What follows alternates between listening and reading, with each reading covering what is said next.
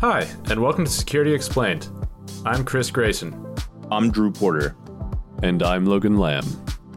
We're coming to you every 2 weeks with tips and tricks on how to protect yourself and your loved ones out there on the internet and in real life. It's one of the more controversial topics within the information security realm, vulnerability research. It's the practice of pulling software and services apart and finding how they were put together incorrectly.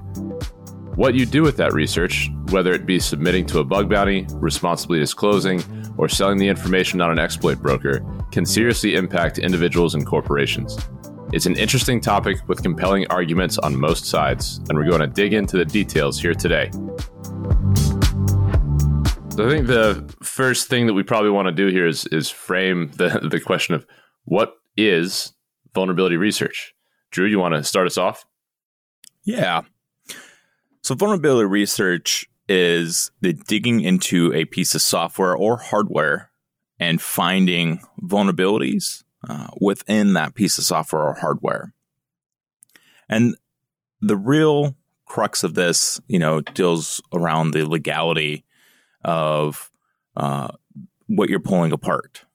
Do you actually own it? Is it a service online? Where does that line get blurred into the realm of legal versus the realm of illegal? And a lot of people will call this type of work like reverse engineering, right? In the security world, we call it vulnerability research, but reverse engineering is the same thing. Reverse engineering can be done not just to look for the vulnerabilities in a product, though. Reverse engineering, the difference on a high level is you are actually trying to reverse something out, not necessarily to find flaws in it, but to get a deeper understanding of how it works, whether that's because you're building a competing product or something like that, which is different than vulnerability research in my book. I don't know if you two agree, but vulnerability research involves reverse engineering, but isn't reliant on knowing how everything works. It's reliant on finding as many vulnerabilities in the product as possible.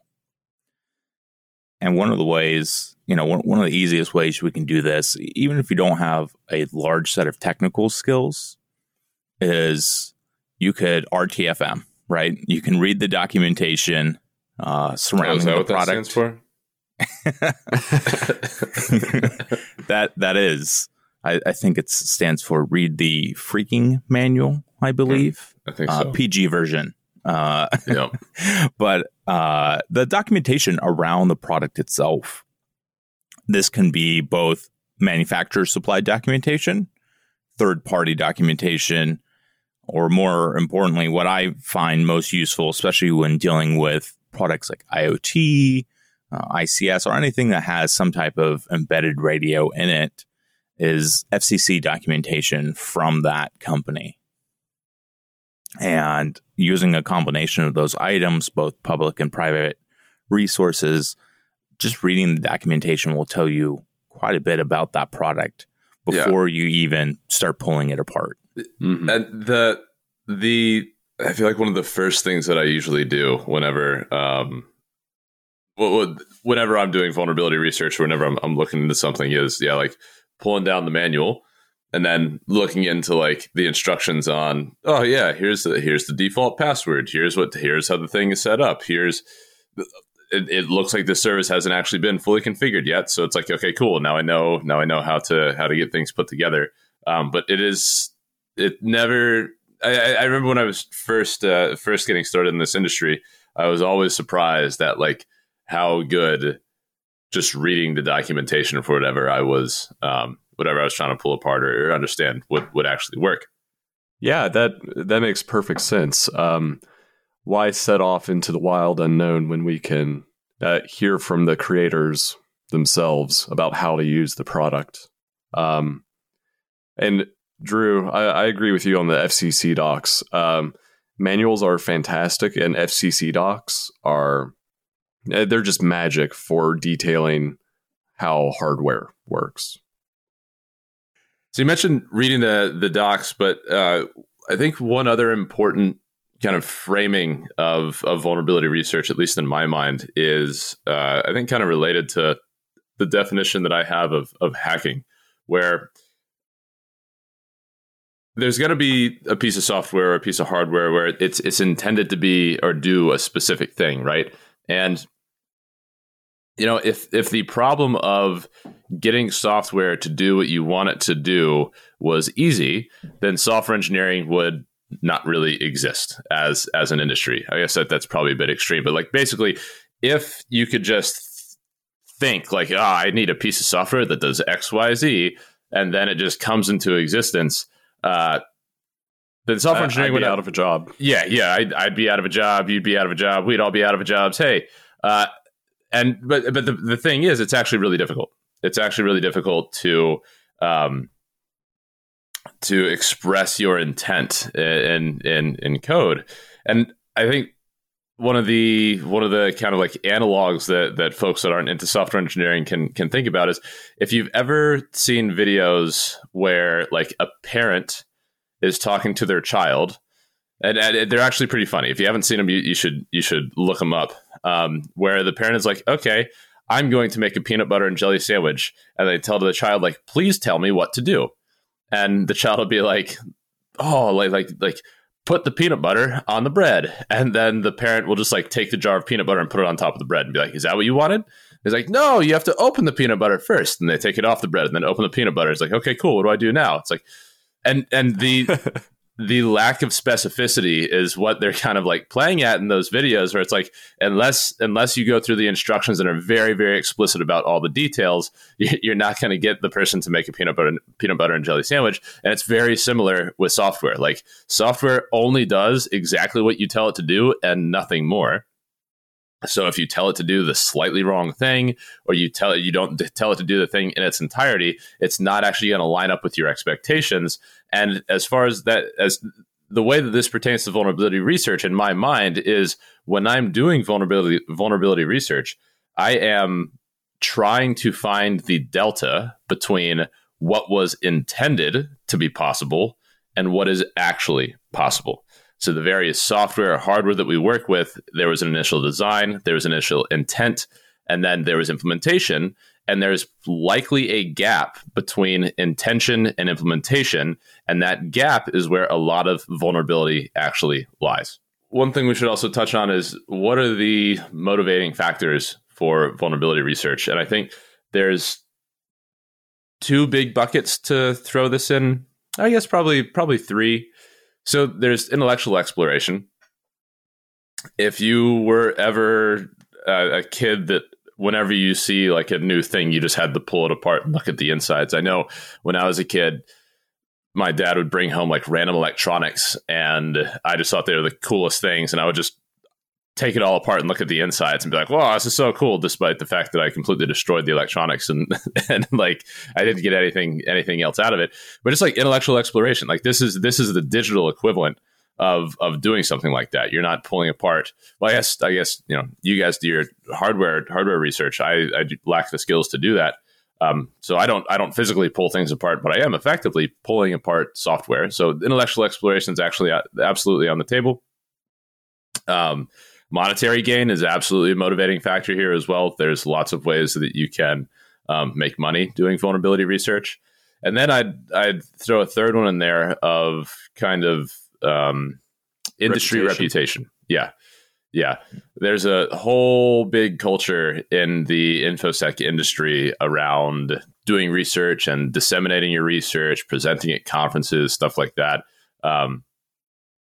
And, there's pros and cons to it for sure. But at the end of the day, that it's one of the ways that you can kind of demonstrate that like, hey, I know what I'm doing in the industry is conducting research and then demonstrating what you did and sharing that knowledge with the community. So I think those are the three buckets that I have in my mind. What do y'all think? Did I miss any? I agree with all that. I think it's worth pointing out that, at least speaking for myself, many times when I've started a hacking project, I don't really know where it's going to end up.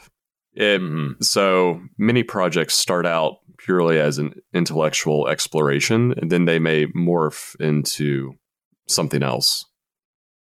Yeah, I don't think it has to start as, you're coming into it for monetary gain, right? Yep. It started as intellectual exploration.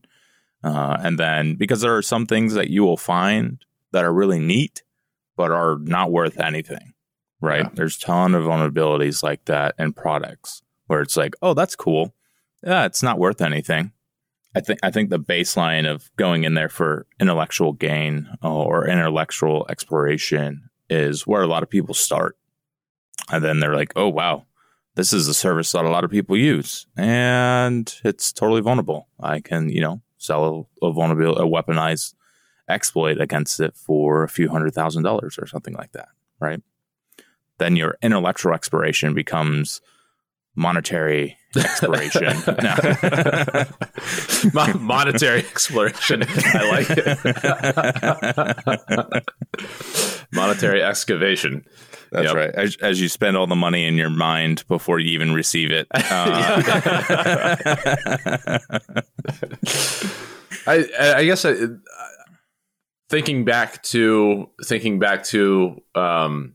what has started some of the vulnerability research that we have worked on together is also just wanting to get together with your friends and break things and have some beers and have a good time. So I think that was also how a bunch of our cool kind of research came out, Logan. Where I think that should be a fourth way. That should be a fourth. Just like I want to hang out with the friends and learn some new stuff. Well, one of the more kind of controversial parts behind vulnerability research is all related to kind of the ethical position that folks take with it. And so I think y'all are going to have some pretty strong feelings on this. But what do you think about the common position of if you just didn't look, then people wouldn't know? That's 100% BS.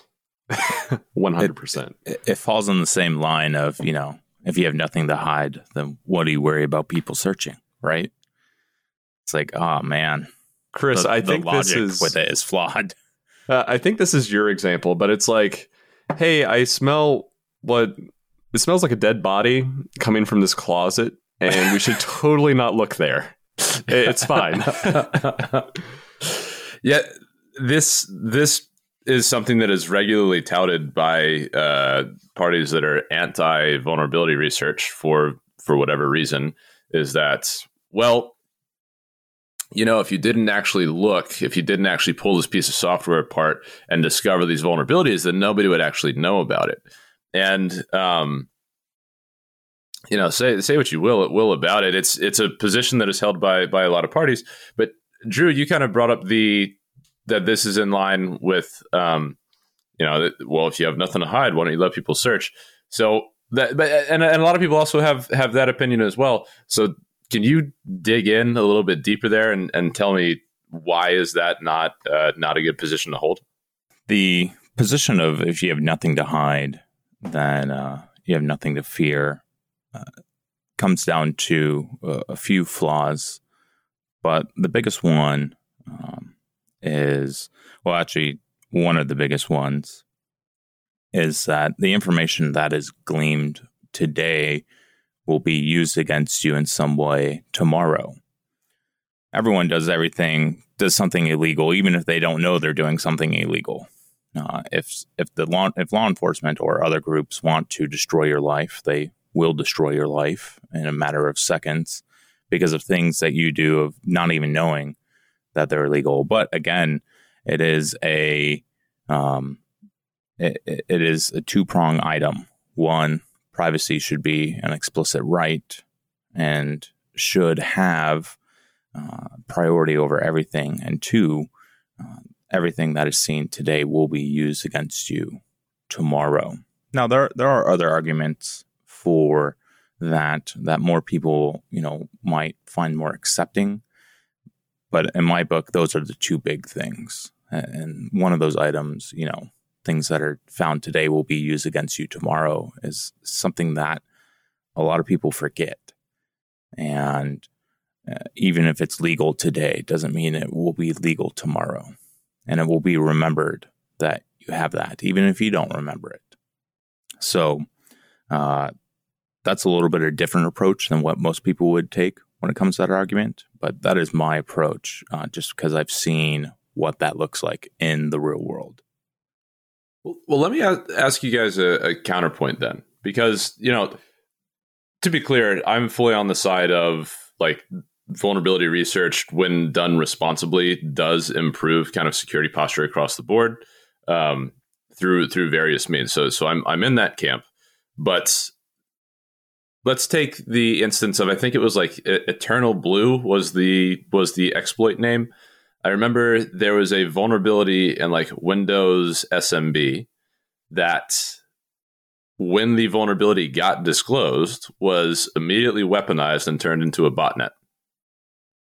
And so folks that take this position of, well, if you didn't look, we wouldn't know, I would say that this would be a point in their favor, as they're basically, the fact that this vulnerability was kind of conveyed in the way that it was, kind of distributed publicly, directly resulted in a botnet.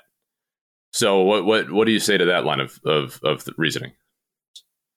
So Eternal Blue was developed by the NSA, and it got leaked by shadow brokers.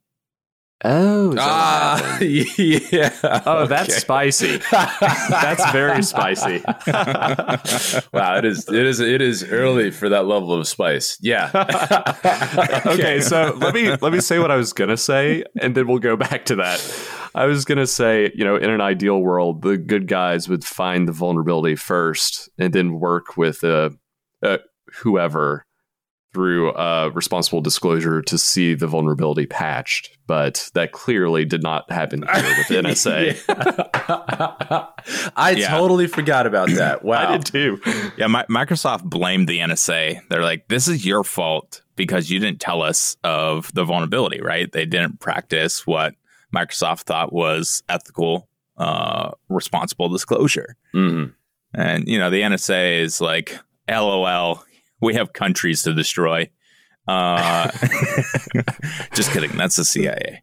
They're like, LOL, we have nuclear reactors to destroy. And, it was a subject where Microsoft didn't blame shadow brokers. They blamed the NSA because they are the ones that found the vulnerability, and they didn't release it or disclose it to Microsoft. Well, I mean, it sounds like NSA had a weapon that they didn't keep a tight lid on. So that's so funny. I totally forgot about that. Yeah. So for context for listeners, basically NSA, you can assume, has a suite of exploits that are otherwise unknown. So something that we would call 0-day, so exploits that will continue to work in the wild. And they had a whole toolkit that got leaked by a hacking group. How did shadow brokers get access to it? Was that ever discovered? I forget. I don't know. I forget that part of it. I just remember Eternal Blue was like from the NSA. Yeah, that's why it was such a big deal. And I don't know how shadow brokers got a hold of it. Might have been through some type of leak, but that's just me speculating, not really knowing the true nature behind it. Yeah. So to add on to what Logan was saying about this, though, I mean, so in this situation, there's NSA, they have a hacking tool, it gets leaked, and then it gets disseminated, and then it gets weaponized.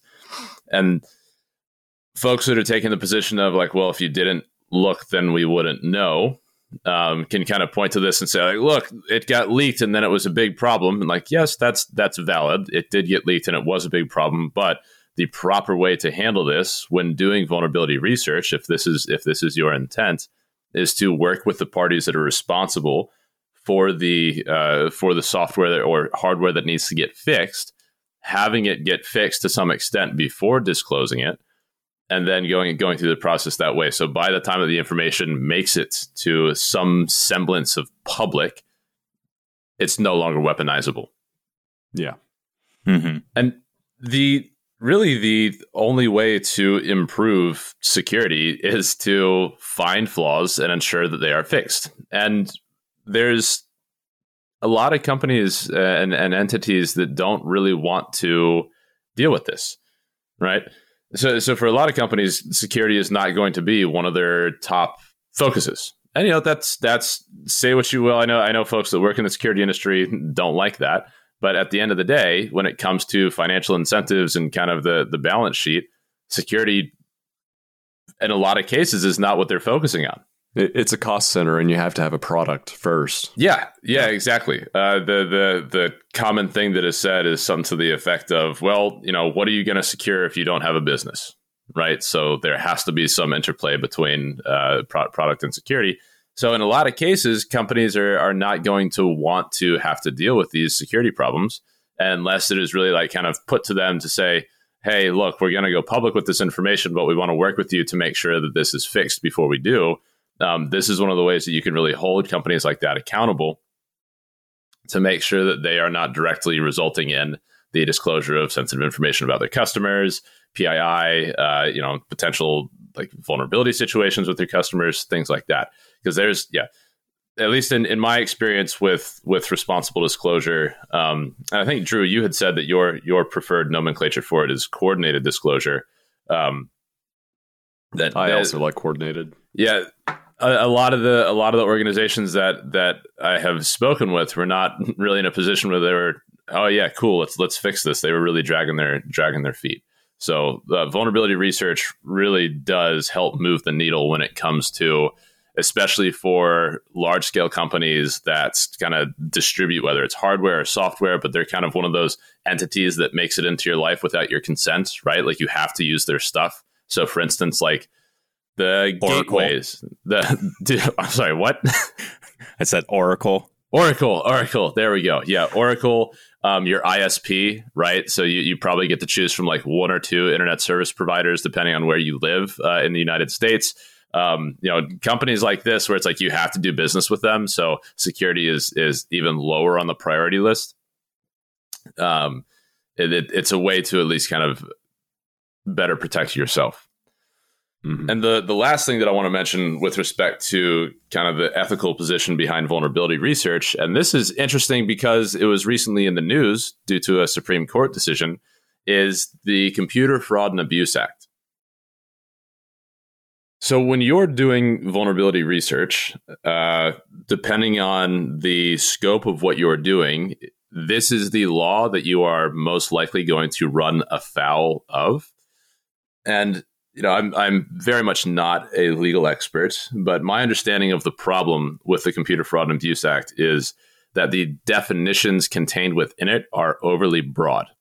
And the act effectively says something along the lines of, if you force a computer to run a command that you are not authorized for it to do, or to cause it to do, then you have violated this law.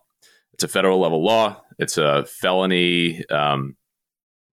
It's a felony if you run afoul of it, and you can see that with that sort of vague wording, that the fact of the matter is, like Drew brought up earlier, this is one of those things where you're probably in violation of this law fairly regularly, or at least it could be argued to success in a court that you have violated this law.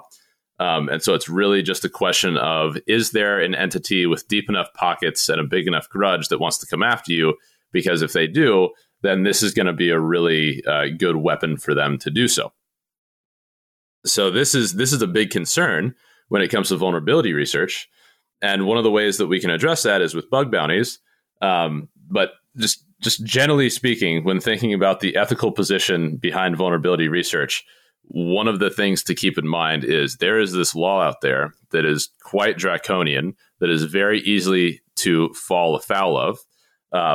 And historically, it has been used very punitively, let's say. The example I think of that is with Aaron Swartz. Yep.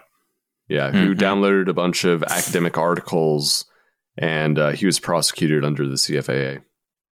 And let's finish that story to its end. This is one of the wasn't he one of the original founders of Reddit? He was. Yeah, one of the original founders of Reddit.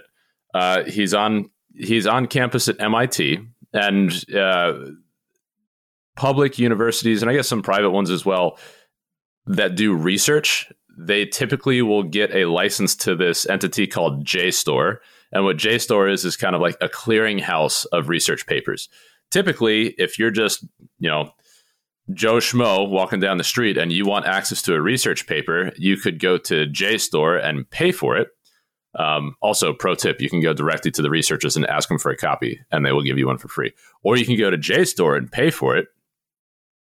But big academic research institutes don't want their researchers to have to pay for all these things, so they usually get a license, and that license is typically applied to the campus. So basically, if your computer is on campus, you can access JSTOR and get all the academic research documents that you need.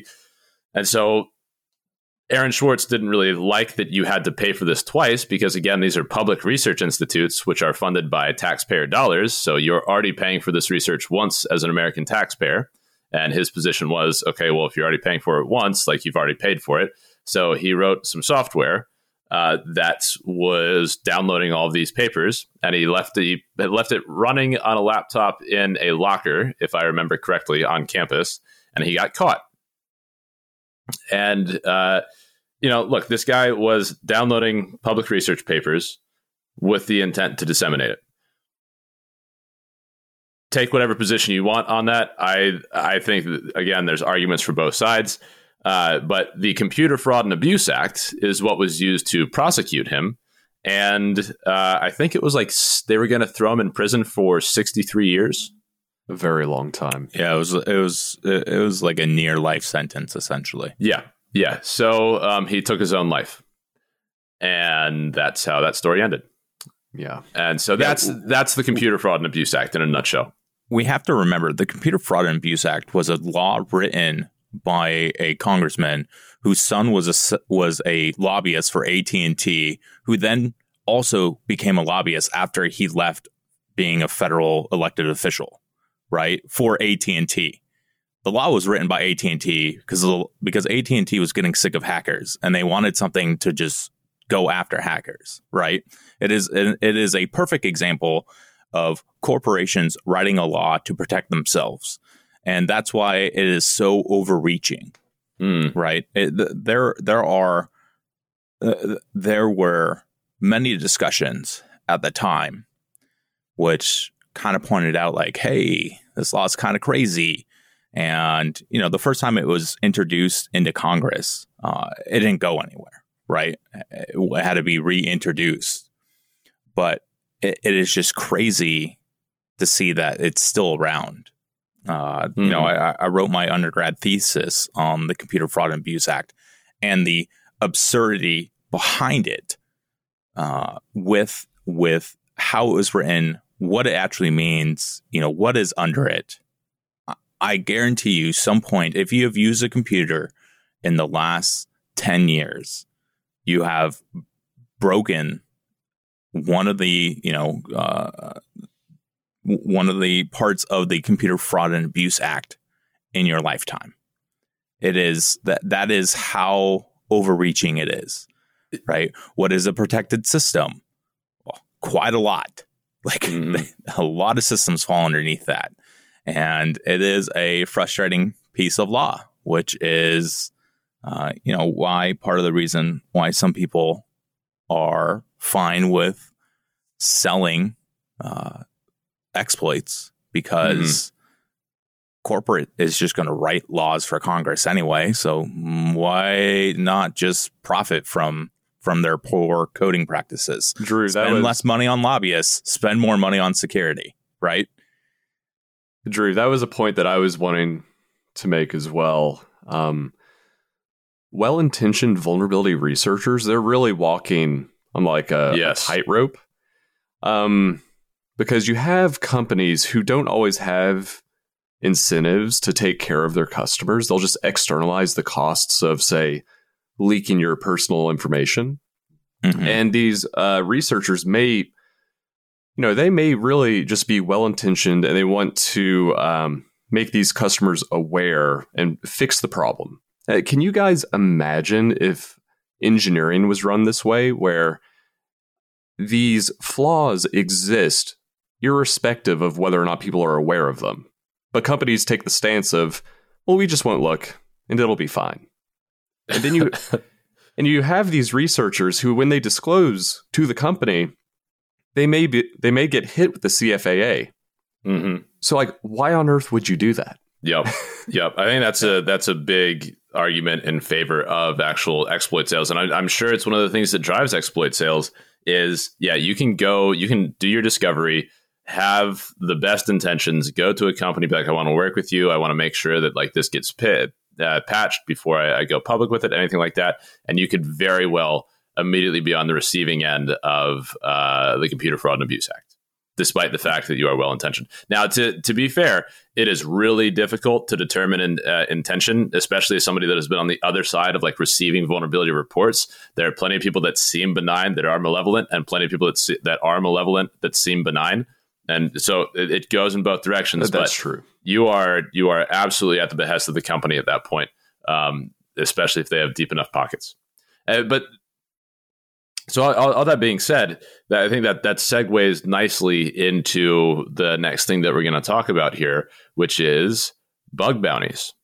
Bug bounties are one of the kind of protective shields that we have against the Computer Fraud and Abuse Act. And the way that a bug bounty works is a company will say publicly, like, hey guys and girls, go ahead and hack us. Right? Like here's what's in scope. Here's what you're allowed to touch. Here's what you shouldn't touch. Here's the ways in which you can test us. Like a very common thing is like, please don't DDoS us. Please don't deny service to our customers. So here's the ground rules for how to do vulnerability research on our services.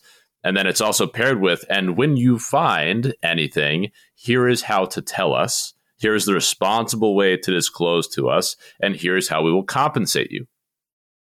And so that's nice on its face, but the shield part of that I'm talking about with respect to the CFAA is when a company says, here's my bug bounty, then that is kind of a recognition that it's like, look, we accept that you're doing this so long as you're playing by the rules. Here's the rules that we specify. And so long as you operate within these rules, the likelihood that you are going to run afoul of them in a way that they're going to want to prosecute you with the Computer Fraud and Abuse Act is greatly diminished, right? So a bug bounty program is a way for a company to express to vulnerability researchers, hey, it's okay if you come look at our services. And this is another part that you have to be careful about when you're joining these bug bounties. There are two things that you have to be careful about. One, if you have skill, make sure you're not participating in open bug bounties. Participate in closed bug bounties because they pay more. The second part is be careful of the agreements which you sign when you join these bug bounties. If you find something absolutely devastating and you're like, wow, this is $1 million vulnerability, it has now become a $20,000 vulnerability for you. So just remember that part, right?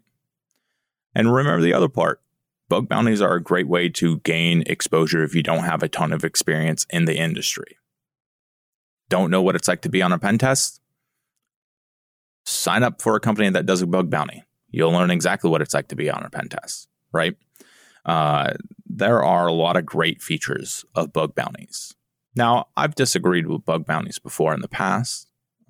I see their usefulness, but I also see one of the downfalls is that they are trying to. Well, there's two major downfalls, I guess I should say. One is the vulnerabilities that you find aren't going to be paid out like you hear on the news, right? Someone got $1 million for this vulnerability or $200,000 or something like that. Is that like right? 5 Doge? 5 Doge? What is that, like $25 now? No. It is, that they'll go and if a bug bounty, well, this is the other point. If a bug bounty does pay, because there are some that don't, which really confuses me, and don't ever participate in bug bounties that don't pay. But when it comes to bug bounties, you can make a lot of money. You're going to make a lot less money than if you were to sell those vulnerabilities to some type of exploit broker. But then again, if you're just finding things like cross-site vulnerabilities or it's some type of domain transfer type stuff, that is not going to be sold to an exploit broker necessarily. So it's good to sell those to bug bounties. Just be careful when looking at your contracts with bug bounties. Now, the other part with bug bounties is going with closed ones. And sometimes you have to participate to open ones to be invited to the closed ones. But the closed ones is where you can make a lot of money. And if a vulnerability, if a bug bounty system or program is not well managed, you can make tons of money off of the dumbest vulnerabilities. One very large, remote meeting company has a less than ideal bug bounty program, and they have paid out millions of dollars because they didn't manage their bug bounty program correctly for one stupid vulnerability that was like propagated like 100,000 times on their particular network. So, you can exploit that if you find a bug bounty program that's not well managed. You can definitely exploit it and get hundreds of thousands to millions of dollars because they don't know how to manage their product or manage the bug bounty. But most companies that are having bug bounties are doing it correctly and they're managing it well. So just be careful. Like I said, they're not going to pay as much. It does get you around the CFAA. A lot of them have limited scope. So if you're looking at like AT&T, for example, I'm going to bash on AT&T. Go for it. Man, feels like 2010, 2011, and I would just bash on them all the time. AT&T's bug bounty program, you're like, man, I got all these vulnerabilities on your cell network. Their bug bounty program's like, look at our consumer-facing website. And it's just like, right, but what about your cell network? Like, how much do those bug bounties pay? And it's like, that's not part of our bug bounty program. It's like, all right. To the government, it is. But so remember that just because you found some cool vulnerability in their hardware or you found some cool vulnerability in their application on your Android phone or something like that, doesn't mean that vulnerability is in their bug bounty. And be very careful when you start submitting bugs that aren't covered in their bug bounty, right? Because the protections that the bug bounty gives you against the CFAA, because you're giving permission to look into these, quickly fade away if you're looking into items which are considered out of scope. Yeah, it's a gradient. They aren't always good for the vulnerability researchers. They aren't always optimal for the company, but I think they are pretty much always a value add. Yeah, I'd say a well-managed bug bounty program, like one that actually you pay attention to and one that has reasonable payouts and one that has good communications. As with everything, there's pros and cons, but I think I agree. That should be in the suite of security kind of capabilities for responsible companies.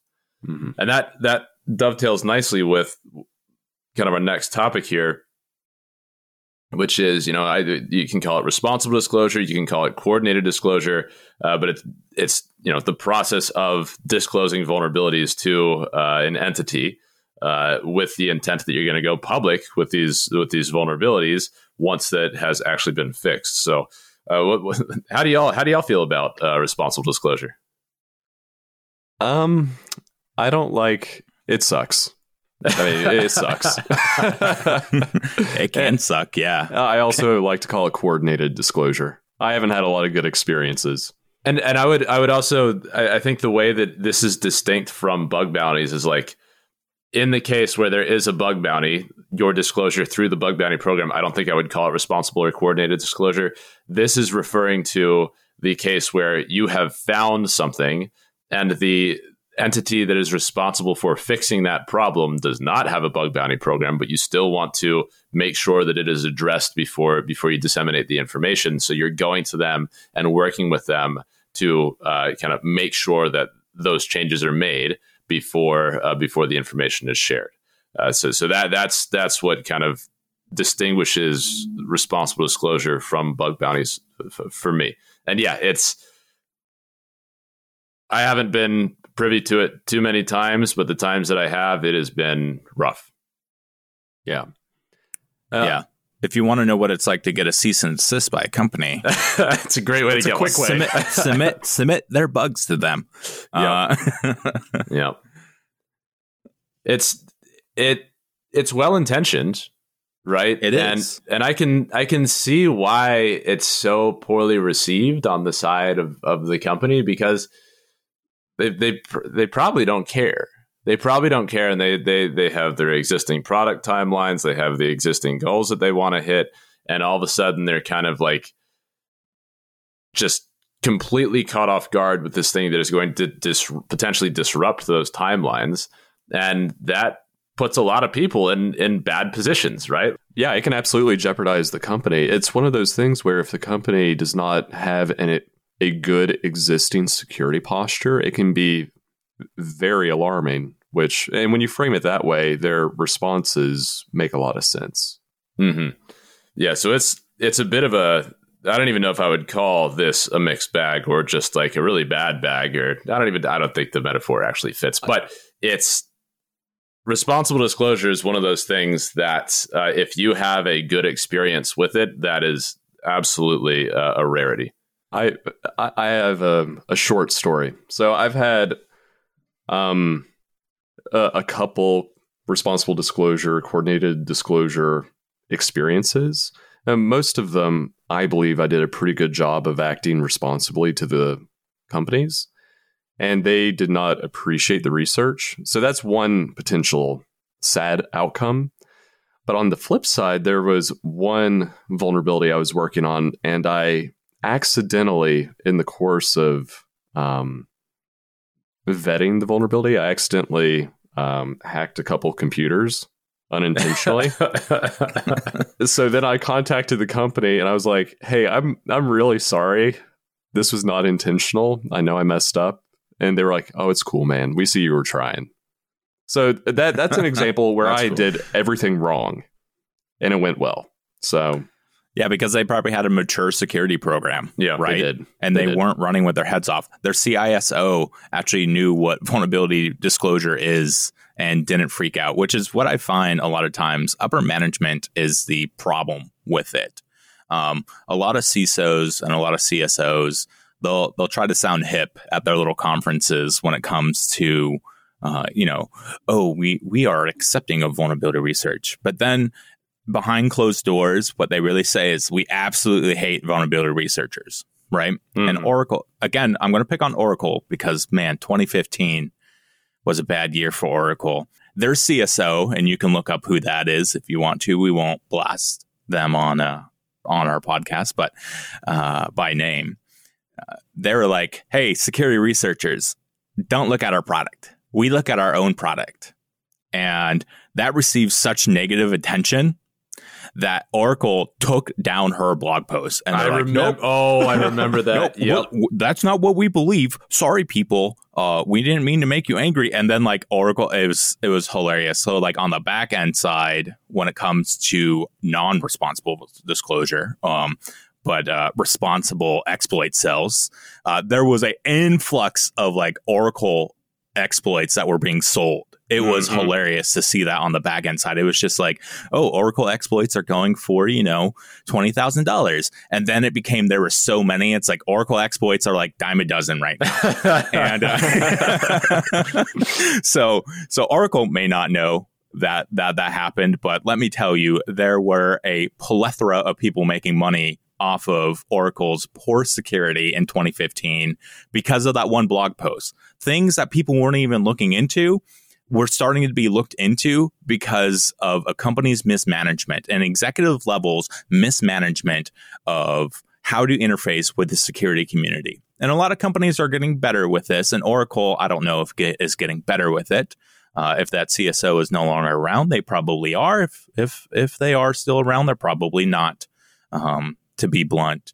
But with this, if you if you see a lot of the failures come down from the top down, right? The engineers, they get it, right? The security engineers, the security analysts, stuff like that, like they're going to be the ones that have to fix the problem. and the engineering team is going to have to fix the problem, but they understand it, right? They're like, okay, yeah, they found a problem in our product. Okay, let's deal with this. Usually what happens is when a researcher who is trying to do responsible disclosure to a company puts something to the company and they're like, hey, I found this vulnerability, and I just wanted you guys to let you know about it. And, let me know if you need any information to help fix it. It's when upper management doesn't understand the value that they just got for free and they mishandled the situations, which happens more times than not, unfortunately, which is why I myself am not always the biggest fan of responsible disclosure. And that is because companies will get very vicious against you, the researcher. So why put myself through that? Why put my family through that? Yeah, I'll just sell it. I'd say that with the prevalence of bug bounties now, a few years ago, it was not the case, but with the prevalence and ease of setting bug bounties up now, I'd say your best bet for disclosure is go with companies that have bug bounties, because they're at least telling you, they're signaling ahead of time that it's like, hey guys, it's okay. Like we're into this. So there's one more kind of category of motivations for vulnerability research that I want to touch on before we get to Drew's favorite of exploit sales.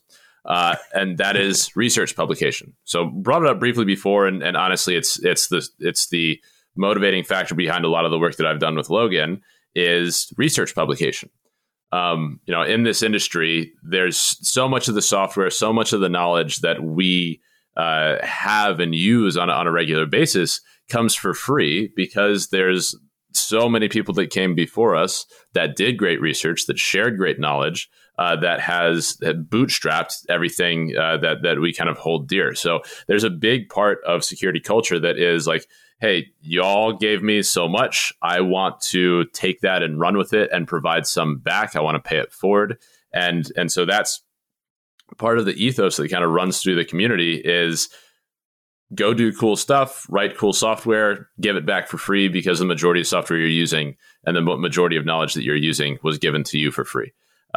So that is absolutely a big motivating factor for a lot of the research that's done, is whether or not you're going to write like a blog post, or whether you're going to present it at a conference, whether or not you're going to like write some software around it.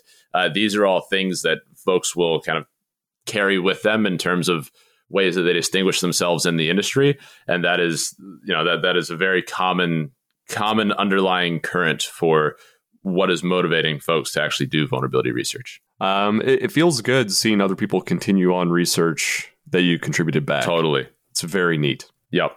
And even if you are like one of the hardcore, like sell everything, type of people, remember that you started out learning from others who didn't sell those exploits, but actually presented it as a talk at a conference. Mm-hmm. And everything that you find is not worth selling. So there's definitely things that you can talk about that is never going to be sold, never going to be touched, never going to be released. So I think that I strongly believe that individuals should spend some time giving a few talks about some products. Even if it's just preliminary research, or you can't release all the research. I had some situations where I couldn't release all the research, but I was able to release some of the research. I got approval from the company I worked for. I got approval from the DoD client I was doing work with at the time. And even though I couldn't release everything, and there are some times where people would ask questions, I'd be like, oh, that's interesting. We should look into that. And it's like, we already have the answer for it. But I can't tell you it. You should try to make an effort to at least publish some of your research, not just to grow your own standing in the community, but to allow others who might have an interest in the subject to gain a different perspective and learn from you. All right, Drew, that puts us at our last topic here, which I know you have some strong opinions on. Tell us about exploit sales. Exploit sales is the best thing that has happened to the security industry since. Keep it spicy, Drew. I know. No. So exploit sales, let's talk about the origin of exploit sales, right? Why are you allowed to sell exploits? And the basic answer is because code is speech. And the EFF, though the EFF would prefer that you don't sell exploits, the best thing about the EFS, actually one of the best things, there are many great things about the EFF, is, and I'm not saying that they don't have their faults. I'm saying they do a lot of things correct. But one of the items that I love about the EFF, and it really shows their dedication, is they don't necessarily endorse the sale of exploits, but by Doshgarn, they will fight for your right to sell exploits. And they've, I've been a part of panels where there are EFF people there. I've asked EFF lawyers, both publicly and privately, about this, and they are consistent. And what I mean by that is they will fight for your right to sell exploit because they legitimately believe, or at one time, I guess I should say, some would argue maybe they don't hold this opinion, but I would still say the majority of EFF lawyers hold this opinion. Code is speech. And what that means here in America, anyway, we have this thing called the First Amendment. And the First Amendment allows for many, many things, but one of them is the ability for free speech. And since your code is speech, the government can't limit your capability of producing such code. Now, there are other laws that can kind of interfere with that down the road, but we won't get into that topic. Maybe that will be a podcast topic when we invite a EFF lawyer on. But code is speech allows us the ability here in America anyway to create code and distribute it how we see fit without having to worry about government interference. Now, with this, the reason why I spent so much time on that is to talk about the premise of your creation and your research has value. And sometimes bug bounties don't capture the value that your particular research represents. But if you can weaponize your research into a way that is useful to be used for by by the intelligence community or by the military, you can sell it for gainful profits. And I am for this for a few different reasons. And one of the biggest reasons is because of companies' mishandling of vulnerability research and responsible disclosure done by well-intentioned people.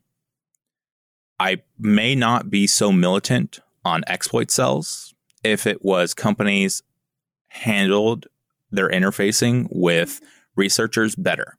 But since they don't, and since they like to hand out cease and desist letters instead of hand out,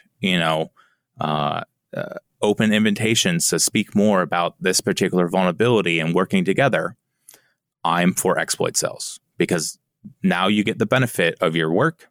You don't have to put your family through legal trouble. That is total BS in my opinion. And a lot of times it's used just as a scare tactic. And you get to continue doing what you love, which is finding other exploits and other products. So I'm very much for exploit sales. Now, companies are like, oh my gosh, how do we stop researchers from doing exploit sales? And that's my corporate America executive sound right there. You're really consistent on that. I know, executives. If you ever speak to me, that's how you sound in my head. No, I'm just kidding. That's my scared company that doesn't have a mature security program and doesn't have strong leadership sound. Give me the strong leadership and great maturity program executive voice. All right. Thank you for the vulnerability research. Here is $5,000. Okay, so they're all Austrian. Got it. All right. So with that, though, what we have is companies that you don't have to deal with them anymore, and it is a relief for you, and you don't have to worry about, getting in trouble, going to jail, facing legal troubles for something that shouldn't be illegal in the first place. But companies just don't like other vulnerability researchers finding things in their product, right? It's their baby. So again, I probably wouldn't be so militant for exploit sales if companies had a better, reputation as a whole when it came to dealing with the real good people, the people who are there, who are trying to report bugs to you literally for free, even before bug bounties were a thing. And, companies really dropped the ball on that. And this is why I am quite militant when it comes to exploit sales. It's a hot take.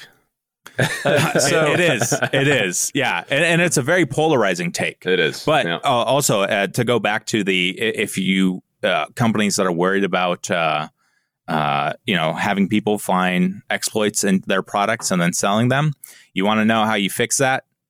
You give them very expensive contracts, and then you make them sign an NDA, and all your problems go away, right? Mm-hmm. All my clients, I'm not selling exploits of theirs. If I find something of theirs, even when I'm not on Pentest, I'm telling them it. Yep. Right? Yep. So all my clients, I cannot find exploits in and sell it to, the U.S. government or some other, intelligence agency that works for the U.S. or something like that, right? And that is a hard line that I have. There are some great exploits that would have gained more money for me individually than the contract that the company signed. But, they became a client. They signed the product. Now I'm obligated to disclose this item for them and not sell it. So that's how you really, if you really want to take the crafty way on stopping exploit sales against your products for vulnerability researchers, try to hire them as consultants. Yeah, so if you're worried about exploit sales, just hire Drew. Yeah, exactly. Then all your not what I was saying, but hey, I'll my business development guy will appreciate it. But that's not what I was going with that. Drew, the way you're describing the incentives of a vulnerability researcher and selling the vulns reminds me of online piracy for movies. So I pay for all of my movies online. I even purchased WinRAR recently because I'm doing my best. Man. And, I was using HBO recently, and the app's not great. And it is easier for me to just pirate their content. And that's not a great position to be in as a company. And I think it's up to the company to improve that. The 3 takeaways for today's episode are: 1, vulnerability research is a common practice in the InfoSec industry. 2, the Computer Fraud and Abuse Act shaped a lot of the vulnerability research ecosystem. And 3, exploit sales is a particularly controversial topic with compelling arguments to be made on all sides. While we have our own opinions on the ethics of vulnerability research and how it should be handled responsibly, we don't have the moral authority to say which of these views is best. Like it or hate it, though, vulnerability research isn't going away. It results in some good, it results in some evil, and it's one of the aspects of the information security world that we'll continue to have to live with. All right, let's just sit. All right, and that is our last episode of our second season. So, woohoo. That's awesome. Yeah, thank you to all of our listeners for sticking with us. We hope that this season was a bit improved over the first, and we're going to be gone for a few extra weeks as a bit of a break between seasons, so we'll be back in 4 weeks. And we'll be back with hopefully some more improvements, some more interviews, might even get some video out there. But yeah, we're taking time between seasons to kind of review what we did and figure out how we can be better. So hopefully if you enjoyed us in the first 2 seasons, hopefully the third will be our best yet. Thanks for joining us for this episode of Security Explained. If you enjoyed listening, we'd love to hear from you. We're always looking for new topics that our audience finds interesting, and you might be able to pick our next show. Feel free to reach out via social media or give us a rating on your listening platform to let us know how we're doing. You can find us on the web at securityexplained.fm or on Twitter at SecExplained. Thanks again, and until next time, stay safe.